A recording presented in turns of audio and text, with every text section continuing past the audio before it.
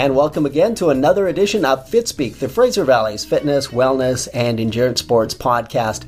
I'm Kevin Hines as we continue our series, and for today, we kind of had to put a spin on things. We've been doing this series, Brent, called Triathletes in Basements on Trainers. On the Zoom line with us from his home in beautiful Victoria, British Columbia, we've got one of the fastest Ironman athletes of all time. He had an incredible debut in the sport at Ironman Arizona in spite of shingles. He was a two-time member of our Olympic team. We welcome Brent McMahon to FitSpeak. How's it going? Thanks for having me, Kevin. Thank you so much for taking our time. So in our introduction there, I was saying in basements, we're all muddling through this COVID-19 crisis together, but I understand you actually had a chance to go out in the beautiful Vancouver Island sunshine for a bit of a ride today.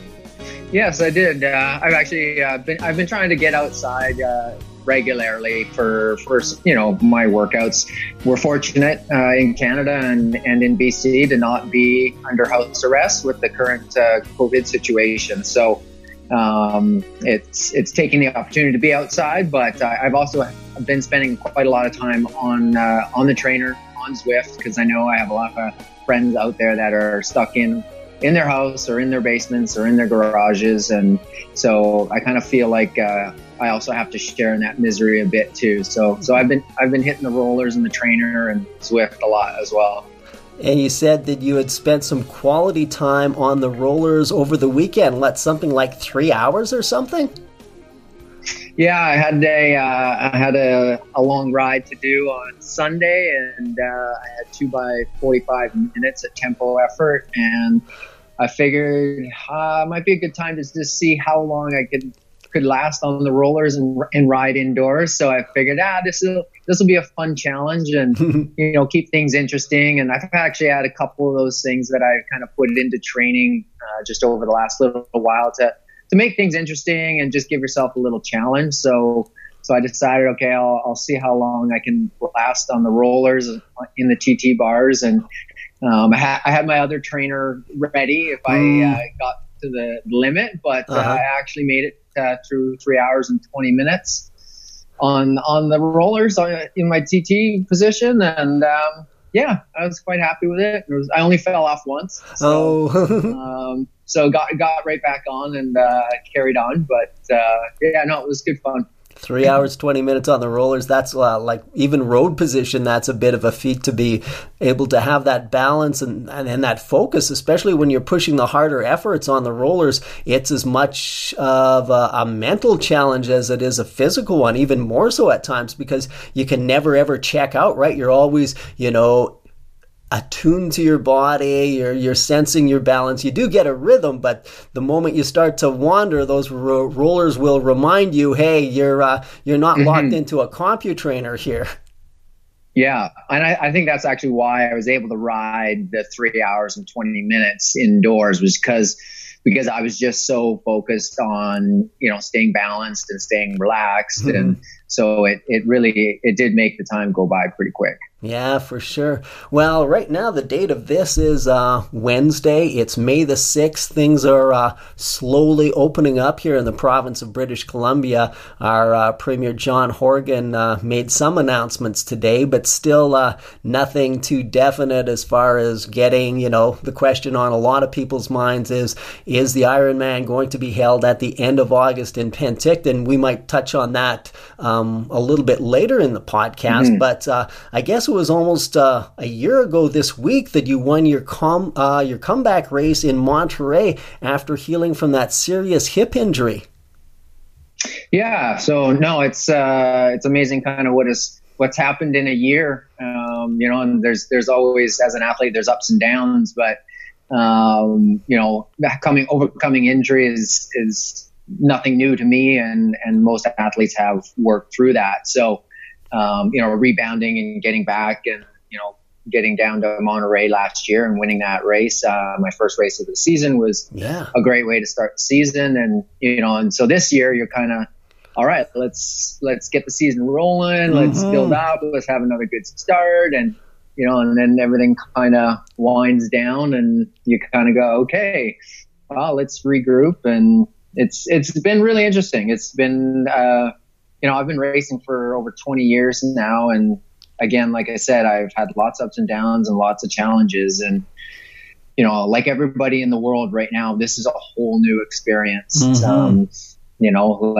There's a few people that, went through World War II and, that have kind of an idea of, a world event like this. But, most of us, this is our first, and learning how to deal with it and cope, and it's a new challenge. Come together. And so what were your plans for this year? Because were you going to defend your title at Monterey this week? Other plans for that 2020 season that we're still kind of wondering what's going to happen with? Yeah, I know. I was going to head back down to Monterey. I was probably going to do another 70.3 prior to that. Just because, last year I didn't actually get a ton of racing in, and I had a good off season this year. And so I was looking forward to, getting a few more 70.3s in at the start of the year and then doing an Ironman. And so, we kind of had a rough outline of the season.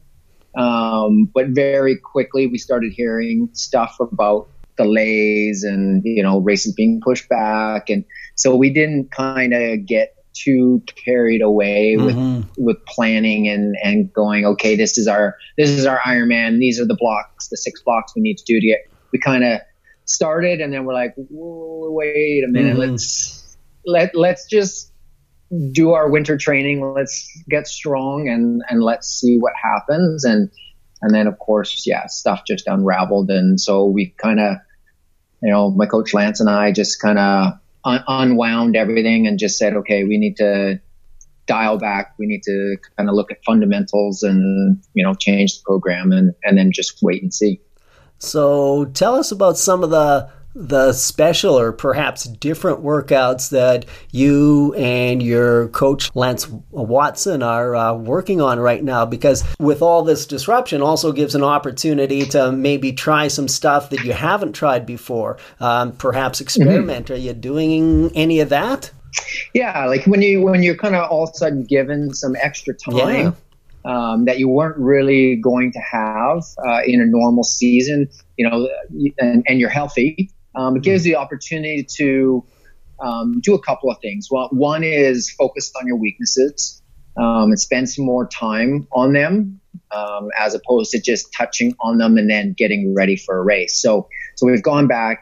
For me, a lot of that is spending time in the gym and doing a lot of weights and core and stability work because that makes such a big difference to my technique and it helps work on the instabilities. And, from my hip injury the previous season, we know my hip it's a weak and giving spot. So basically we just started programming in a lot more strength work into the program. Normally we kind of do a shorter focus block on weights, and usually it's 4 to 8 weeks long. But because we have more time and because we can kind of change what we do in a program, we've basically just incorporated weight training regularly every week. And it's just ongoing at this point. It's not a 4-week cycle, or it's just every week I got weight training. And then, to make things interesting, I've just tried to put some fun ideas out there. And so I was riding my gravel bike quite a bit, and because we're not focused on race fitness right now. We're just focusing on strength and mileage. And so I was just taking this time to ride some, different trails. And, normally this time of year, I'd be completely on my time trial bike and not on any other bikes. So it's given me the chance to do some fun riding. And so I actually decided I wanted to do, I've never done an ultra long ride, so over 6 hours. So I said to Lance, I really want to do this long ride that's, probably going to be around 8 hours. And because I'd ridden the Great Trail, which is the Great Canadian Trail that goes all the way across Canada. And we have a big section from Victoria that goes up the Cowichan Lake and then back into Duncan. And so I'd ridden that, but I really wanted to ride that whole thing and then ride back to Victoria. Yes. And so it ended up being just over 200K and most of it on gravel. What was hurting after 200K on your gravel bike? Yeah, it was, I ride a titanium Lightspeed gravel bike. So nice. It's really actually quite forgiving. And, I got some bigger tires on there. Yeah. So I actually was, spending almost 8 hours on the bike and on some bumpy, gravelly roads. It was actually super comfortable. And, I was talking to Lance after the ride, in the evening, kind of 4 or 5 hours after. And I was like, it still kind of feels like I'm on a saddle still now. On the bike, yes. I was laying on the couch. And I was like, 8 hours on the saddle, definitely it hangs around a while. Yeah, so, a lot of. So it was kind of, just some fun stuff like that. Fun, I say in quotes.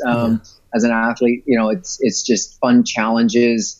In a normal season, I wouldn't go ride my gravel bike for 8 hours. But we decided, okay, let's take that challenge and let's have fun with it. Yeah. Now, one of the things that a lot of I'm also a club coach here in Abbotsford for the Abbotsford Triathlon Club, also reading a lot of stuff on, of course, the Slow Twitch website and a lot of the other triathlon forums. And one of the common themes is triathletes stressed out by not going into the swimming pool on a regular basis. So for a person who earns his bread and butter from racing triathlon, how are you coping with that?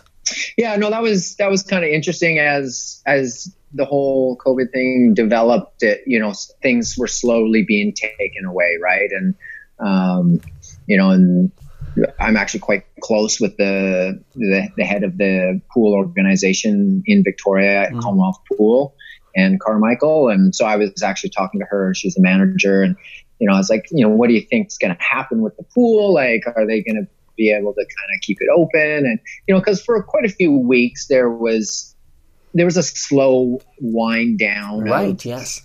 Interaction and grocery stores and shops and stuff like that. And so we as professional athletes were trying to look ahead and sort of say, are we going to be able to keep swimming? Is the pool? And she initially thought, this is a highly sanitized place. The water is very sanitary.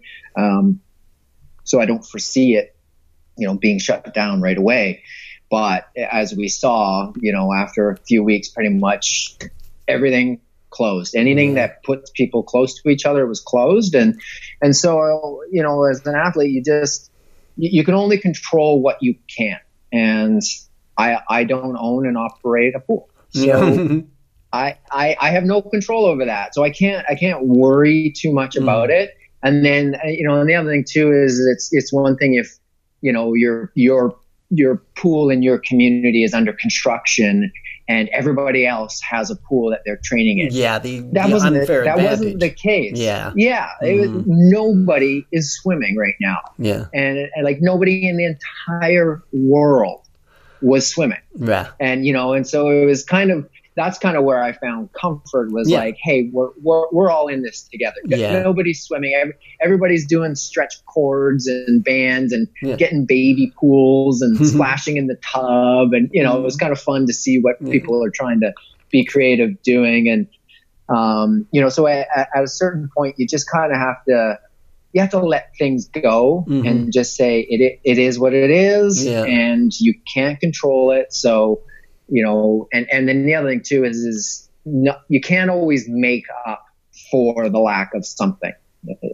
Sometimes you just have to let go and say, I'm going to be out of shape swimming. Yeah. And no matter how many stretch cords I do or how many Vasa trainer, pull downs or how many push-ups, it's not swimming.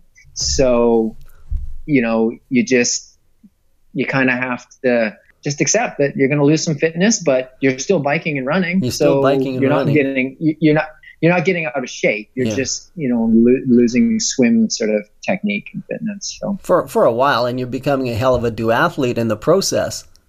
Maybe. Yeah. Well, it's giving you more time to focus on something else. And that's exactly what Lance and I did. It's like, okay, well, we're not swimming, so let's up the run mileage and let's up the bike mileage and obviously be careful not to get injured because you're doing too much. But it opened up time, and it was like, okay, now I got, instead of swimming, 8-10 hours a week, well, I can spend 4 of those doing weights, and I can put a couple other hours into biking or running. Yeah. And I guess one of the things that you have with the years, decades of, experience as a professional triathlete is that experience. And along with that experience, you were talking about peaks and valleys comes the confidence knowing that it is going to come back and you are going to come out of this, the same or a changed athlete in ways. But I mean, you're still going to be Brent McMahon, and you still have a hell of a swim, and you still have a tough second half of the run for an Ironman marathon, right? Mm-hmm. And you just, again, you just got to accept the situation and then make the best of it. Yeah. So one of your secret weapons in your longevity in this sport has got to be your relationship with Lance Watson. I mean, my goodness, you and him have been together longer than probably most married couples in Canada. So tell us a little bit about the secret to your success. I mean, that's a long-term relationship for a coach and an athlete. Yeah, no, it's been really interesting, and in the whole world of sport, there's probably not a lot or any coaching athlete relationships that have gone beyond 20 years. And I first met Lance when I was 14 years old, and I went over to Vancouver from Victoria and did a kids camp, and he was one of the lead coaches at the camp, and he was like 12 years old at the time. Yeah, I was young and he was young, so we both grown old together.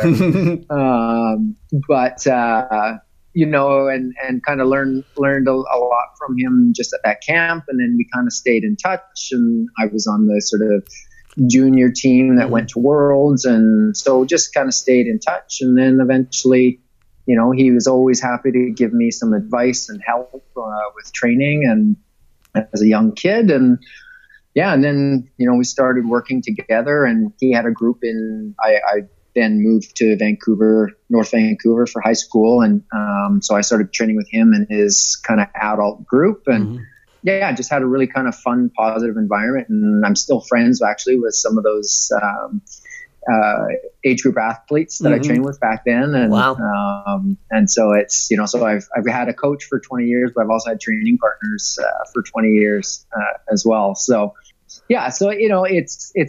it's really like a marriage or an important relationship. Very close relationship. Work. Yeah. It takes work and there's ups and downs, and, sometimes you get frustrated with each other. It's a two-way street, and, you have, good years and you have some, rough patches, and, but ultimately if you're committed to the partnership, then you're committed to learning together and progressing through challenges. And I think he and I have also always been willing to accept responsibility for making mistakes, whether it's me as the athlete, or him as the coach. And not just blaming one or the other. Quite often athletes just blame the coach. And I've always been an ownership type athlete where it's a partnership, but I'm the one doing the work. And if I don't feel it's the right work, then I got to communicate that. Right, and if I don't, then you're going to get injured, or you're going to get overcooked, or you're going to get worn down, or you're not going to enjoy it. And so through communication, we've always kept it fun, kept it enjoyable, and kept it improving. And that's the biggest thing. And, and I've, it's been interesting because I've done all sports of triathlon. So I've done Xterra off-road triathlon. I've done the super sprint series. I've done the Super League, Brazil Fast Triathlon. I did, the Olympics, sprint distance, I did half Ironman. So I've done it all. And so that's really forced Lance to, grow as well as a coach. And how do I get Brent to be the best at mountain biking and off-road running? And, how do I get him to be anaerobically, super strong and fast for these really short races? And so it's a learning curve for athlete and coach, and we're both willing to do it. And that's, I think, ultimately what has made us successful and continue to work together is we're both willing to participate and learn and continue to grow together. So if you could distill some of the best lessons that you've learned and worked with and kind of internalized from your years with Lance, do any stories come to mind where, you'll reflect on this when you're, in your 70s in your rocking chair overlooking the Pacific Ocean? There's tons. After 20 years, I bet that's lots, a serious relationship. But one thing we've always regularly done, and this is where Lance, is really good, because as an athlete, you're always pushing and you're always working for the next thing. But Lance has always been very good about having me reflect and enjoy the successes, and not just check them off and be like, great, that's good. Now what's the next one? Really taking time to kind of enjoy what you've achieved. And, I remember after winning the Brazil, South America Championship, which I went under 8 hours, and I just missed the world record. Yes, that was incredible fast. By 12 seconds. So that was kind of one of my, that was one of those days, and as an athlete, you get very few of them in your career where everything just flows and you're able to push and keep going mentally, physically, everything is all dialed in. And I won that race, and it just went so well. And it was, probably the biggest win of my career. Yeah.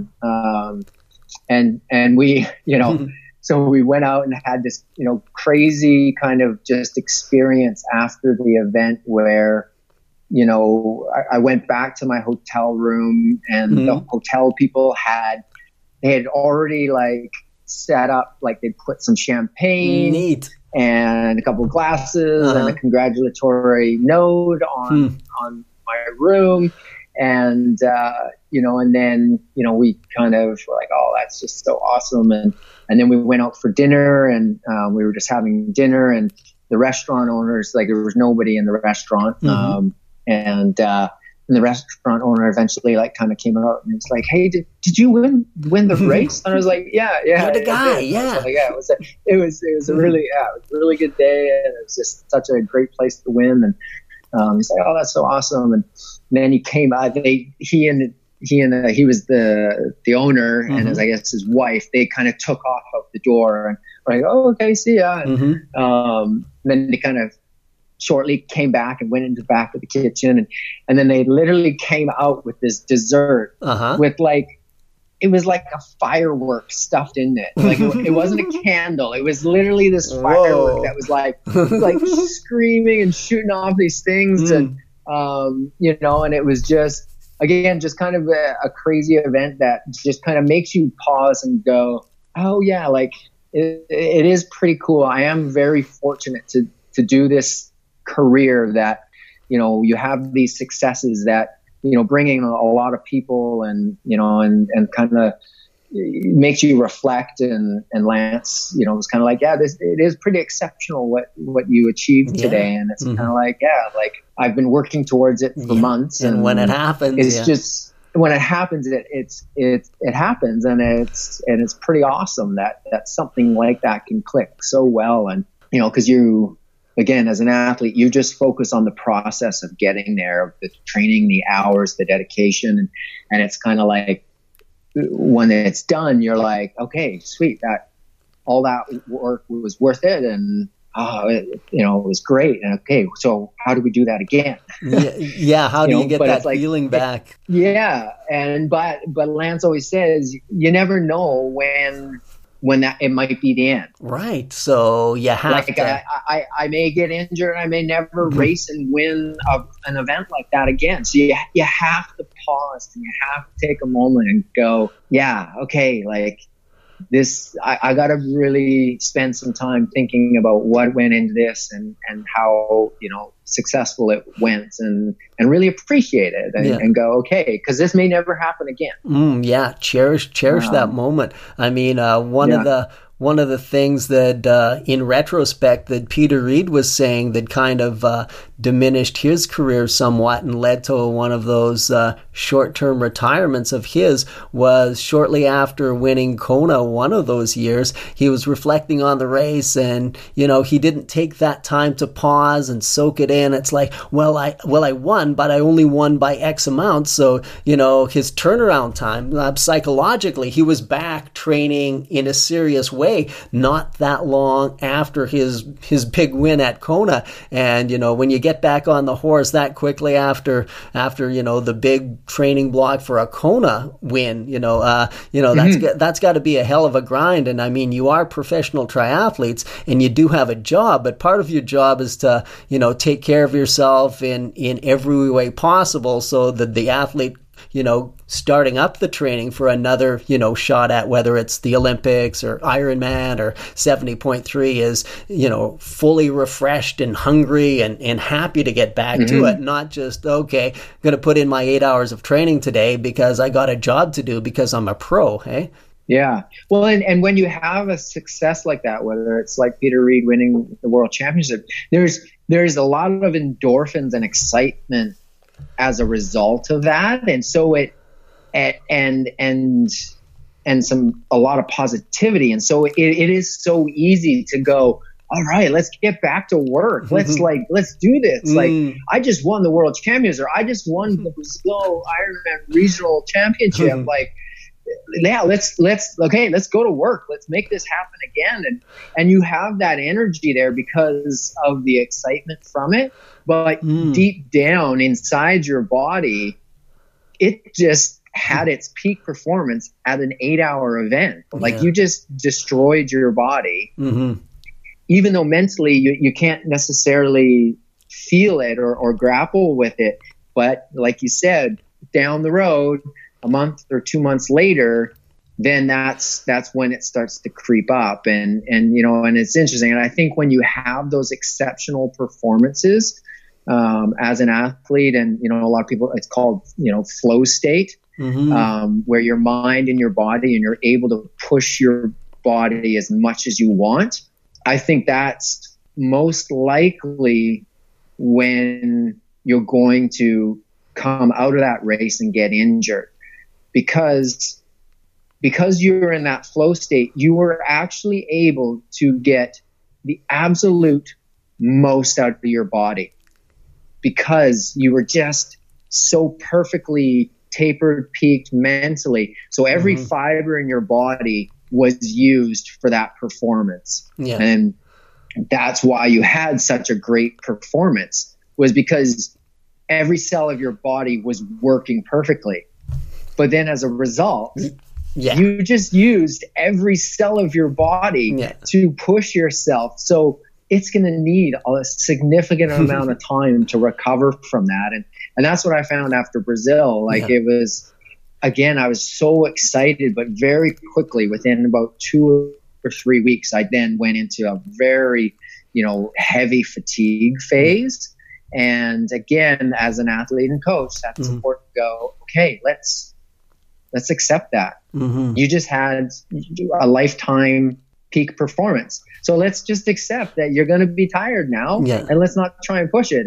And so we were able to dial it back and, not get into trouble and, and sort of overdo it and get injured. And not only is that a physical thing, I mean, a lot of people who do age groupers, in fact, who do their first Ironman or perhaps their best, some of them at least describe it as kind of having the post-Ironman blues, not that dissimilar from, postpartum depression for a woman after delivering a baby. So, there's the physical thing, but there's also that, the psychological aspect of that as well. Totally. One of the things that I'd like to talk to you about is, you have been making your life, your bread and butter, like I was saying a little bit earlier, from triathlon. Tell us, what are a couple of your favorite things and a couple of your least favorite things about being a professional triathlete? There's obviously, it's not a career for everybody as a professional athlete, but I do feel very fortunate to call sport as my career, and it's a very healthy lifestyle. At times it's unhealthy, the amount of training we do and the stuff we put our body through. But I think in the long run, doing endurance and aerobic activity is ultimately good for you. And so to be healthy and just active and be able to spend as much time as I do outdoors is it's just phenomenal. And I really enjoy it. And I try and remember how fortunate I am not to have to work at a desk every day. I do have desk work. I do have, I do my own bookkeeping, and, there's always office work. So I do know what it's like to sit at a desk, and I definitely have compassion towards those people that have to spend 40 hours at a desk. And so that's kind of, for me, I've always been a highly active person as a kid. My parents put me in every sport because I just had so much energy. So, so I need to be moving, or else, I'm not a happy person. So, so being in sport is probably a good place for me. But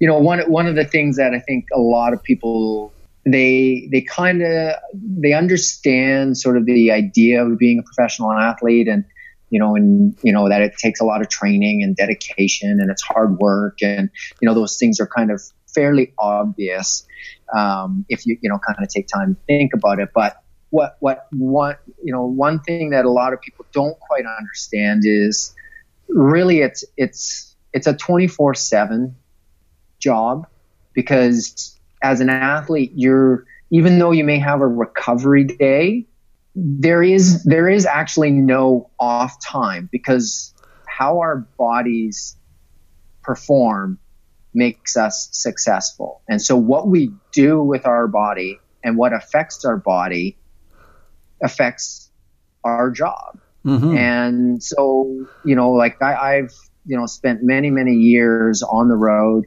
But I've also spent many years missing birthdays and funerals and births and parties with friends, because I can't stay out late, or, I don't drink alcohol while I'm training, or, I'm traveling. And so I just can't literally be around for important things in life. And, and so, it's kind of, it takes a lot of time to do the training, but it also takes a lot of time to take care of your body and make sure it's ready for training, and, going to bed early. And, that's one thing that, it's not really obvious that is a sacrifice that you give for being an athlete and using your body as your means of earning a living. Yeah, because being a professional athlete, especially a professional long distance athlete, I mean, when, the lifestyle is as much of,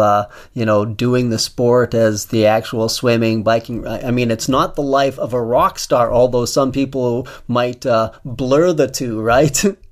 And there's definitely, there's definitely great things. The amount of traveling that I've been able to do because of this sport, and the countries and the places and the people that I've met is just, it's just unbelievable, and I wouldn't trade it for anything.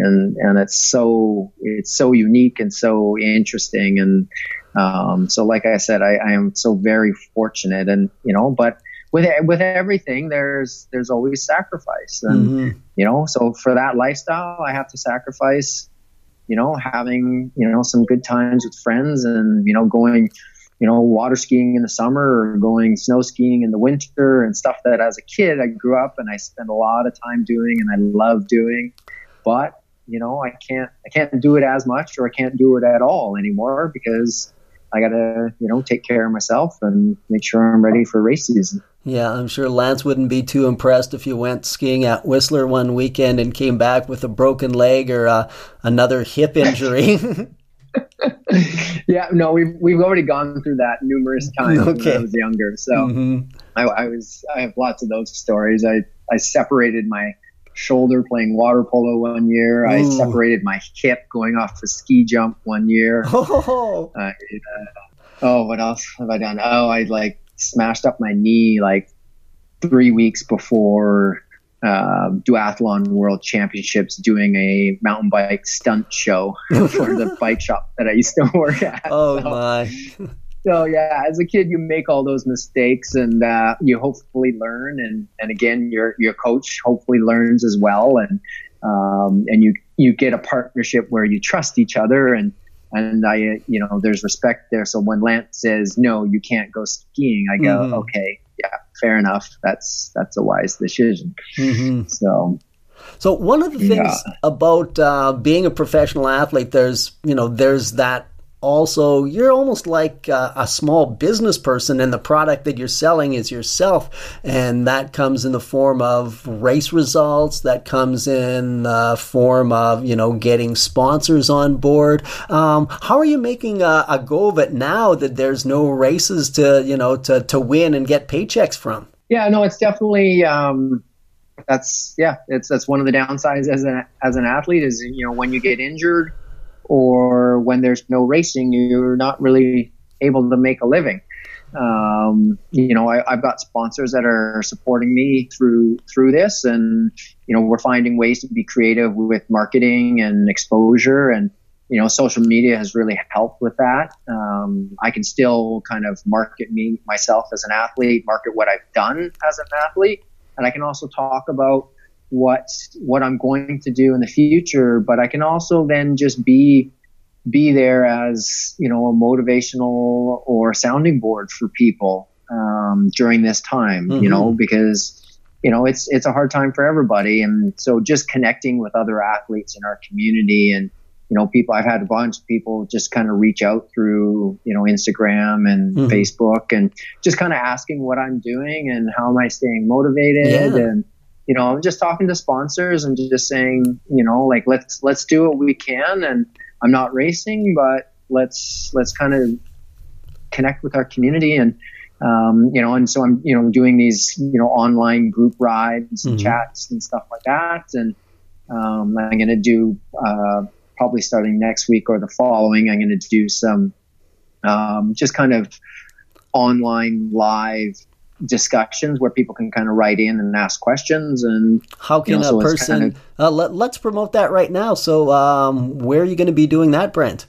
I think probably the easiest way, I'm probably going to do it on Facebook Live, so that people can basically and I'll post it on my social media through Instagram and Twitter as well, that they can just kind of go to my Facebook page, and I will basically be hosting a show, broadcasting a show on Facebook Live, and then people can just type in if they have questions, and they can just listen to my answers, or they can say, you don't know what you're talking about.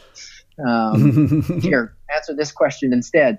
So it won't be sort of a face-to-face, but there will be an interactive element as well. Yeah, engaging, the people who, obviously recognize you and are aware of your performances in the sport and, value your opinions on all sorts of things. And, of course, want to hear interesting stories, which is, part of the whole social media and the whole podcasting, boom that's been happening. Speaking about sponsors, tell us about your sponsors you've got on board right now. Well, I've been fortunate to have a group of sponsors that I've been working with for the, quite a long time, over the last 3-4 years. And so they're, kind of still working with me and working through this tough time. being patient, because obviously they wanted to see me out winning races, and so do I. But 2XU has been a long time sponsor of mine. I've actually gone through a couple of cycles with 2XU when I was a young ITU athlete. I was sponsored by 2XU and then kind of went through years with other companies, but I've now been back with 2XU now. And so it's kind of fun. I've actually returned to a number of sponsors. That's the thing. When you've been in an industry for 20 plus years, you kind of you go for full circle. You start with some young new companies, then you get to some bigger companies, then you go to some startups. And so I've worked through a number, but currently I'm with 2XU for my clothing and race apparel and wetsuits, and they've always made phenomenal gear and compression. So that's great. And then I again was with Easton Composites when I was back racing ITU, but now that I'm doing Ironman, I re-signed with Easton wheels and cranks and power meters. And so it's kind of fun to be back with them and see the evolution of the product. And then I've been riding for Quintana Roo and Lightspeed for the last 3 years as well. And so I've been enjoying those bikes because, the titanium Lightspeed bikes are, the gravel bike is kind of one of the nicest bikes I've ever ridden. And it's been the most fun, versatile bike that I've been using for quite a bit this year. So that's been great. And then I've got nutrition partner, Base Nutrition, and I'm working with Lance and at Life Sport Coaching, and Oakley I've been with for over a decade. So it's been neat. It's been a neat career to be with a number of different sponsors, but then have some long-term relationships. Now let's just talk bikes for a minute here, because there's been Or has there been? You've been on the fast bikes for, 3 decades, if not longer, as a kid growing up, and you've been having access to a lot of the good stuff that, a lot of us age groupers would like to get our hands on one way or the other. But, in your opinion, how, have bikes gotten faster? If so, how? If not, they've changed, but in what sorts of ways? Yeah, there's definitely, guaranteed there's been technological advances in bikes making them faster. You could take a, same weight bike even from 15 years ago. It's not going to be as fast aerodynamically. It's not going to shift as well. I'm using Shimano Di2 electronic disc brakes now. So my shifting is controlled by wires and buttons and electronics, and my brakes are the same as that's on cars. So I can stop on a dime and I can shift in milliseconds. So those things are going to have a performance advancement over the years. And then obviously the weights of things with carbon fiber, all the weight has come down, but then with losing weight, it gives them more opportunity to use material to make it aerodynamic. And so the bikes now are just far more aerodynamic than they used to be, and same with the wheels.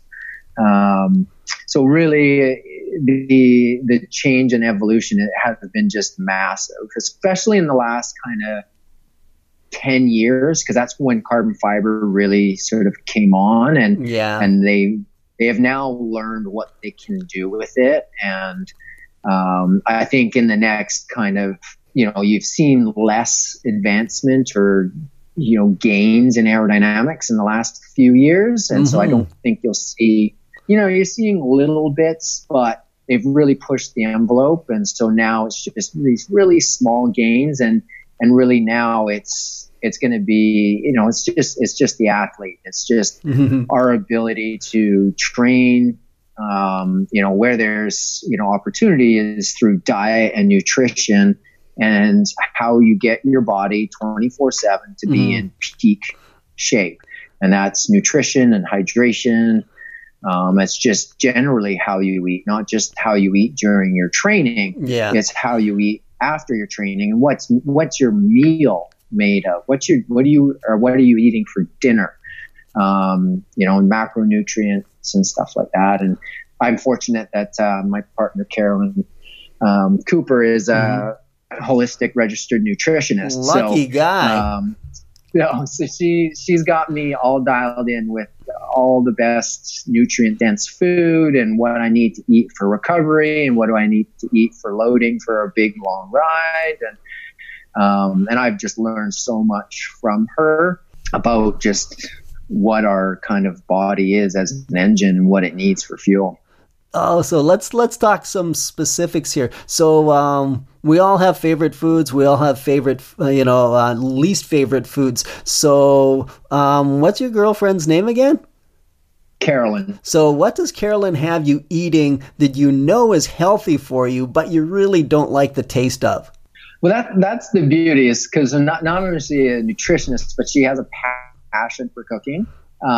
So nothing that she makes does not taste good. Like it's all good. It's all super healthy, and it all tastes so good. And I'm also one of those people that I like a lot of things. Okay. There's not a lot of foods I don't like. There's basically liver and pork belly. I'm not a huge fan. Yeah, those old-fashioned organ meats, hey? Yeah. But like I like all vegetables. I like raw vegetables. I like them cooked. So I'm fortunate that I just enjoy it, and sometimes she makes the odd shake here and there, that I'm like, ooh, that tastes like a healthy shake, and but it's healthy, so you drink it down, and again, as a professional athlete, there's a lot of things that we do that are uncomfortable. So eating something that doesn't taste good, well, that's not kind of that difficult to do. Doing anaerobic sprints till your body fills with lactic acid, or you have to ride at max output for 8 hours. I think I'll take eating something that I don't quite favor that much. I'd rather do 8 hours hard on the trainer without water than have to try that stuff they call broccoli, man. That is a tough sell. But I guess we all have our limits, and for me, so just before we let you go there, because you probably haven't had supper yet, or have you? I have had supper. Yes. Tell us what was for supper. What we had was, we ended up making a quesadilla, a bean quesadilla. And basically it kind of was like a lasagna. So we just layered corn tortillas and then a layer of, I don't know, there's like 16 beans, and she put some tomatoes and made this sauce and put it all in the pressure cooker, and it all came out delicious. And then we spread that in layers like a lasagna. So we did corn tortillas and the beans, and then another corn tortillas and corn chips and cheese, and then baked it. And so it was deliciousness. And we mostly eat vegetarian, and I do eat some fish and some eggs, but we're pretty much vegetarian as well. So. Clean living, clean eating, and you're making me hungry. So last question, which actually segues very nice into the fact that you're mostly vegetarian. It's a question about animals, but I don't think I prepped you on this one. So it's our traditional FitSpeak end of interview question. So here it is, Brant. So Brant, if you could be an animal other than a human being, what animal would you like to be, and tell us why? That's a good question. I do always, and we're fortunate in BC on the West Coast that we get to see a lot of eagles. And, anytime I see an eagle, or any bird for that matter, I am envious of their ability to fly and just kind of go wherever they please. No traffic, no rough roads, no and then you do see them, having fun sometimes, diving down or fighting each other. And, I think, an eagle is a pretty dominant bird as well. And its ability to, catch salmon and its strength and power is pretty amazing. So that's kind of that's definitely an animal that I could see taking over their body for a little while. So Brent McMahon would be an eagle. Mm-hmm. Well, thank you so much for your time, Brent, for joining us on this FitSpeak podcast.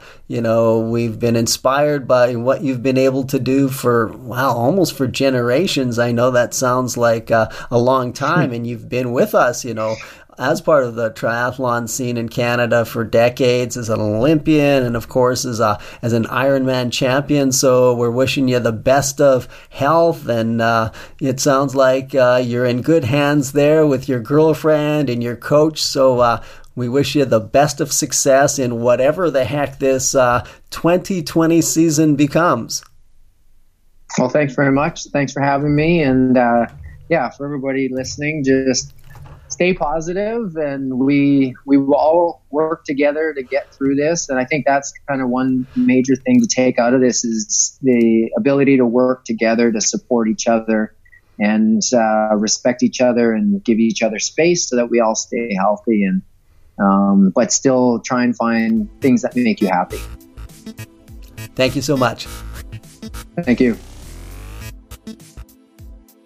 Hi, I'm Mikey Ross, coach with Abbotsford Triathlon Club, and here's the FitSpeak Top 5 list. I just stumbled upon an article in trainingpeaks.com written by Coach Stephen Moody that fits perfectly with what I am dealing with in my own athletic life, as well as that of the athletes I coach. The article is entitled, A Step-by-Step Guide to Dealing with Your Emotions and Refocusing After a Race is Cancelled. I highly recommend that you read the article in its entirety, but here I will present the top 5 steps to take each time you get the news that another race is cancelled. Step 1. Deal with the emotion. If it's disappointment, grief, or emptiness you feel, recognize it, admit it, accept the feelings are there but won't last forever. If it's anger you feel, however, think first before reacting. Coach Stephen warns, attacking large corporations about their refund policies will not make you feel better, nor will sounding off online. You're better off ringing a training buddy to blow off a little steam in a way you won't regret later. Step 2. Build a bridge and get over it. Once you've accepted the emotional reaction to cancellation news, it's time to move forward and move on. The author reminds us of the bigger picture in all of this. If you're fortunate enough to have your health and ability to train, you can shift your focus to getting ready to race when the calendar opens up again. Unfortunately, many people will have bigger things to deal with in a time of crisis, like lost jobs and sadly, even lost loved ones. Hopefully, a canceled race is the worst thing you may have to process. Step 3. Review the cancellation policies. Many races include deferring your entry to 2021, but Coach Moody encourages us to do some careful thinking first. He states, while it may be tempting to just bump your goal back another year, make sure to review your calendar, check out the logistics, and talk to your coach. Grabbing the first alternative before fully reviewing your options may leave you open for regrets later on. Take your time and find the right option for you. Step 4. Plan to get something out of this year. Or as I put it, when COVID-19 gives you lemons, suck them up. Invent some mini goals to motivate you through 2020, such as ATC's virtual duathlons, or even entering small local races in the fall, which may still be a go if they have a small number of entrants. The author also suggests this. Shift your focus to addressing your weaknesses, like core strength, technical bike handling, or nutrition. Think of this time as a bridge between this moment and restarting your A race plan. I've already taken action on this advice. No more thinking about the many races that I could have done.